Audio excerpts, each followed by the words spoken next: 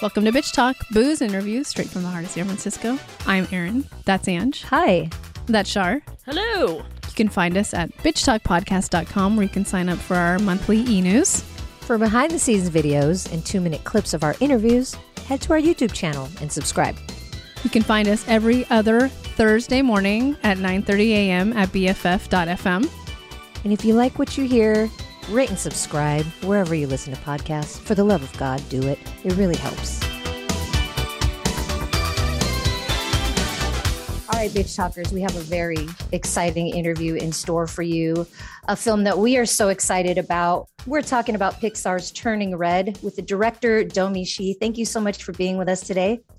Yeah, it's great to be here. Can you introduce our audience to Turning Red, which just came out? Yeah, so Turning Red is a coming-of-age story about a 13-year-old Chinese-Canadian girl named Meilin Lee who, thinks she has her whole life all set until one day, boom, magical puberty hits and she's transformed into a giant red panda. And has to calm herself down in order to poof back into a human and stay human. And the story is kind of just about how she deals with this newfound change, magical puberty, and how she has to wrestle with, being true to her mom and her family, or kind of embracing her inner beast and that messy side of us that we all kind of are told to tamp down our whole lives. So, yeah. Love it. Domee, since we haven't had you on the show before, can you tell our audience a little bit about your background and also your Pixar story? Yeah. So I was born in Chongqing, China, and I immigrated with my parents to Canada when I was 2 years old. And I'm an only child, which explains why a lot of my stories revolve around the parent-child relationship. So I was very close with my parents, especially my mom, growing up. And I've always loved drawing. I've always just loved drawing, loved telling stories with drawings. Kind of following that passion got me into animation school, where I fell in love with storyboarding, and that's kind of how I got into Pixar, was through the storyboarding internship. So after I graduated, I spent 3 months at Pixar in this intensive story boot camp. And after that, I was lucky enough to be picked up to be a full-time storyboard artist on Inside Out. And then that was my first film. Got to work with Pete Docter and Ronnie Del Carmen, who were amazing mentors and filmmakers. I got to work with Pete Sohn on The Good Dinosaur. Worked on Toy Story 4. I even got to work a bit with Brad Bird on Incredibles 2. And then throughout my whole time storyboarding at Pixar, I never stopped kind of working on my own personal kind of work and kind of my own kind of side projects. And one of them was Bao. And I was originally going to just make it on my own. But then, through the positive feedback I was getting from a lot of my coworkers, from Pete Docter, because I just randomly pitched it to him just for, feedback. I was encouraged to kind of pitch it to the studio as a short film. And that was back in 2014. And then that got greenlit. And then I made Bao. And then after Bao, I was asked to pitch the ideas for a feature film in 2017. And that's when I pitched Turning Red. And then that got greenlit, and here I am. Fast forward 4 years later, it's done. It's out.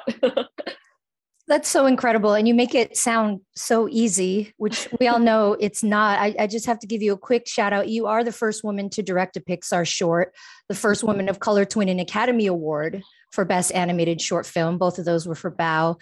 And now you're the first Asian woman to direct a Pixar feature.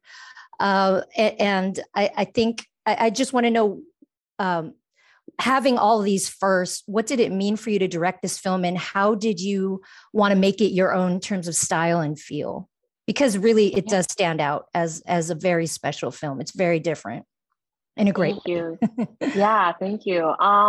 Yeah, I think it was because I was so many firsts that I really felt kind of almost this obligation to make sure this film felt different, that it felt unique, because I guess my voice is kind of unique and different, and coming in as a first time director in a studio that has such an amazing track record and such amazing movies and stories to come out of it, it's almost like I was trying to take the pressure off myself a bit. Like, oh man, I can't really compete in the same lane as like Andrew or Brad or Pete. But what if I create my own lane? That's like so weird and different that, it can kind of stand on its own. And people can't compare it because it's just so different.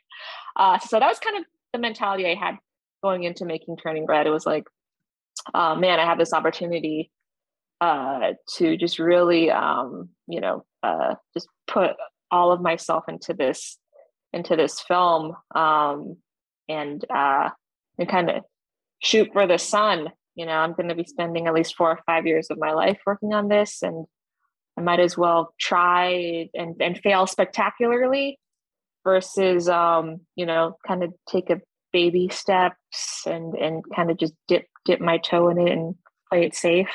So yeah, I was like, go big or go home.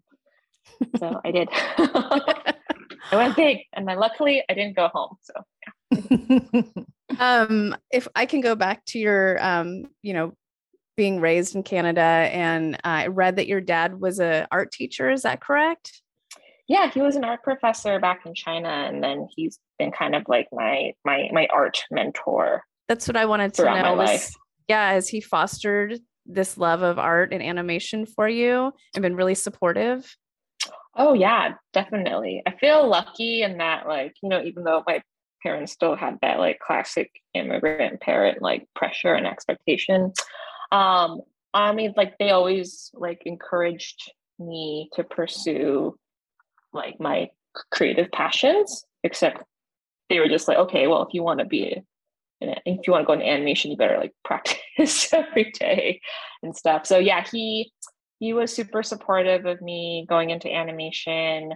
Like, he would take me to like life drawing classes after school, and like in high school, like both of us would like go to like the local art college and draw naked people side by side. Father and daughter, kind of awkward, but it's so cute. I love it. But it like really helped me, and he helped me a lot with my portfolio, and like so many of the, like, it's funny in the movie, like May gets into a lot of fights with her mom and stuff, but I definitely had like an equal amount of fights with my dad, but mostly around like art, because like he'd be like he'd have that like tough love mentality, and I'd be like, putting too much pressure on me. but in the end, I think it paid off, and I really I'm so thankful for his like dedication and time money invested in me and my crazy passion. Well, clearly it's paid off. And on the topic of parents, a big part of this film is this mother-daughter relationship. And I love this new trend in animated films, Pixar films, where there's not a true villain or hero.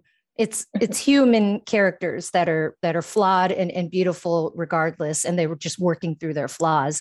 So can you talk about having that balance of this mother-daughter relationship that was tumultuous, but there was so much love at the core, and you're never fully mad at the mother or the daughter. You recognize that love and you understand it. Yeah. I think it was kind of there from the very beginning of working on the movie that we wanted to tell this nuanced and real mother-daughter story, where in real life, I mean, maybe some specific relationships, there's like more clearly a bad guy, but I think like, I mean, my whole reason for wanting to make the movie was to kind of understand like what was going on during that crazy time in my life, like during puberty and all of our lives, when we're like fighting with their parents all the time and our emotions are out of control. But I kind of wanted to understand it from like both the kid and the parents' point of view. It really helped to like have women on the show, like women in the story room who could speak to that experience. Like, I think it really helped that our producer, Lindsay Collins, she's the mom of teenagers. Because like at any time, we'd be in the story room and we'd veer too far into the, on the side of May, where she's this like oppressed teenager under the militant thumb of her mother. Like, it was great just to have like moms and like parents of teenagers in the room being like, we're just trying our best. We're human too. And it gave me a better understanding too of like what my mom was going through as well. I mean, at the end of the day, like we wanted to like tell express a truth. And the truth is that, things aren't so black and white, that your mom might have been this way, yes, but she had her reasons for it, and it all came from like a place of love. I just rewatched Bao before we got onto this call, which I love that short so much. But the animation looks very different than from Turning Red. Can you talk a little bit about that, and how do those choices get made? Yeah. I think Bao was almost like we were exploring and kind of dipping our toe into that like stylized, like what does stylized 3D animation look like? And then we kind of just like really went for it with Turning Red. And Bao was always intended to be almost like a modern day fairy tale, kind of have this like storybook, like soft kind of quality to it. Kind of like the Little Gingerbread Man, sort of. So the design of the world and the way the characters act and feel, it's like very soft and rounded. And that made sense for the story, which is kind of like fantastical and but also like very slice of life and mundane too. And then with Turning Red, I think because our protagonist is so, is so larger than life. She's so energetic. She's so, nerdy and sweaty and passionate and loud, that it just made sense to really push the style of the movie, of the animation and the production design to reflect her personality, just to help tell her story and to help support her. Because like for Bao, the protagonist is this like, this soft old lady. So it made sense that the world would feel that way, versus Turning Red, like the main character is like horny tween, horny, excitable tween. And like, we're going to push it because she has all of these feelings that need to come out, that the audience has to, understand. I'm so glad you mentioned horny because that's the perfect transition to what I wanted to get into was she's obsessed with this boy band, Four Town. And I really think you and Aaron are kindred spirits, because everything you're talking about, the only child, Aaron loved New Kids on the Block. I wasn't the biggest fan, still loves New Kids on the Block. Can you talk about the creation of this boy band? The song is still in my head, by the way. I was singing it before you got on, and their songs, because they're really good. Yeah, they're such earworms. Yeah, I mean, it's so funny. Like Four Town started in the very first version of the movie almost just as a joke. Like there was just this scene that was cut between May and her mom, just to show how they don't really understand each other. And May has a line. It's like, and why are they called Four Town if there's 5 of them? Which we thought was such a funny joke. But then their like role got bigger and bigger with each version that we made, until finally we just kind of, I think around screening 2, we just embraced the fact that, like this is a tween girl, and like for her, life or death stakes aren't like saving the world and all that stuff. It is going to a concert, like her very first concert with her friends, and just really leaning into the tweenness of it all and kind of making that the the goal of the movie, just really opened the movie up for a lot of fun. Because and it's also, it's true. Like when you're that age, like these things just mean the world, and it is life or death, like going to this concert, getting this particular album, or, you know, like, yeah, this and that. And yeah, and you know, like then we just got really excited about the idea of like creating, you know, Pixar's first boy band. And coming up with like little bios for each boy, and like what specific role they would you know, serve in the chemistry of the boy band group. And yeah, it was just a lot of fun just to like geek out and create your own boy band. And then, you know, like for me personally, like I was never like huge into boy bands. Like I liked them, like I liked NSYNC, but like the thing that I was like really, really obsessed with was more like, you know, like movies or like TV shows or like books. Like I was really into Harry Potter, but just kind of, I was just inspired by that tween excitement for that one thing of like being obsessed with this one thing, and your friend group and your social group and your life just revolves around that one thing. Like that was what I drew from to put onto May and her friends with Four Town. But yeah, I like all of that. Like I behaved and acted like that, but like towards fictional boys. I'm glad you said NSYNC and not Backstreet Boys. Anyway, go ahead. Right, exactly. Much better. Or O-Town, or what's the other ones? Oh, Anyway. yeah. So are you saying that your next animated film is going to be about Four Town, or because I mean the characters are so developed? I know. I have full biographies. We had this whole like musical, like in an early version of the movie, like May and her friends were gonna put on like a musical about the creation of Four Town, like and act as as each of the boys. But they need one more. Yeah, they needed one more. Therefore, they roped in Tyler. And it was a whole nother story. But it was like very cute. And like May, like, of course, she like wrote the whole screenplay, and she had storyboards, and they were like designing the sets and everything like that. And it was really funny and earnest. But yeah, like they're from like Cincinnati, or, you know, like some like town in America, and they had a whole backstory. So yeah. I'm here for it. You can't leave that on the cutting room floor. That sounds wonderful. I know. It was really funny. But then we were like instead of a musical, let's just go to a Four Town concert. That seems way more epic. But yeah, maybe you know, DVD extras or something. Do that. I'm into it. Well, I so often feel bad for kids right now because of the pressures and the judgment that comes with social media and things that we never had to grow up with and deal with. Yeah. But when I watch a movie like this, I'm jealous of kids because now they have these awesome characters and these awesome stories to relate to that are real, you know, and can make them feel better about all this confusion that's going on.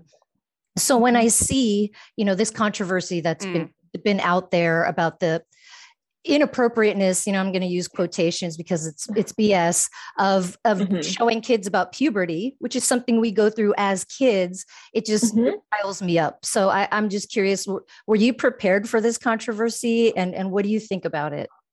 Oh, no, it like completely caught me by surprise. I guess because I've just been living with it for so long that it just seems so normal. And also, like, you know, it happens to literally over half of the population of the world at that age. That like, I don't know. I feel like maybe I'm in like a progressive bubble, but I was like, yeah, and have her like pull up all of these pads and it'll be hilarious. I don't know. And it was so good. Yeah. I mean, yeah, it's so interesting. I mean, I'm glad like these discussions and debates are happening, you know, like I'm glad the movie is kind of like bringing this topic to the surface, because the more we talk about it, the more we normalize it, I think.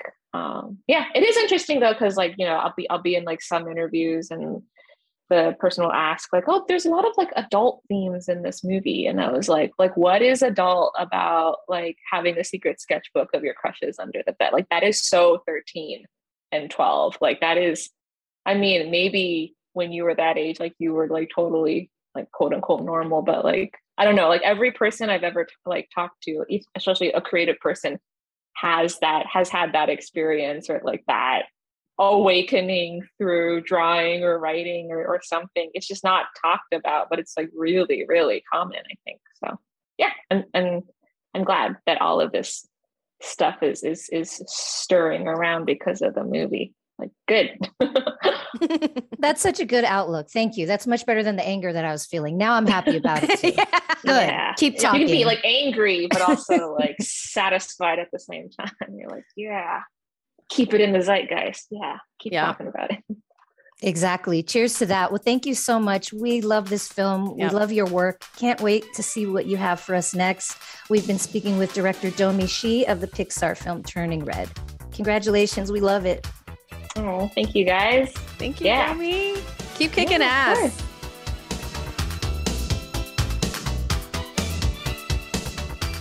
If you like what you hear, rate and subscribe wherever you listen to podcasts. For more information about us, you can head to bitchtalkpodcast.com. This podcast is created, hosted, and executive produced by Aaron Lim. My co-host is Angela Tabora, aka Captain Party. The show's edited by producer Shar. We're powered by GoTo Productions.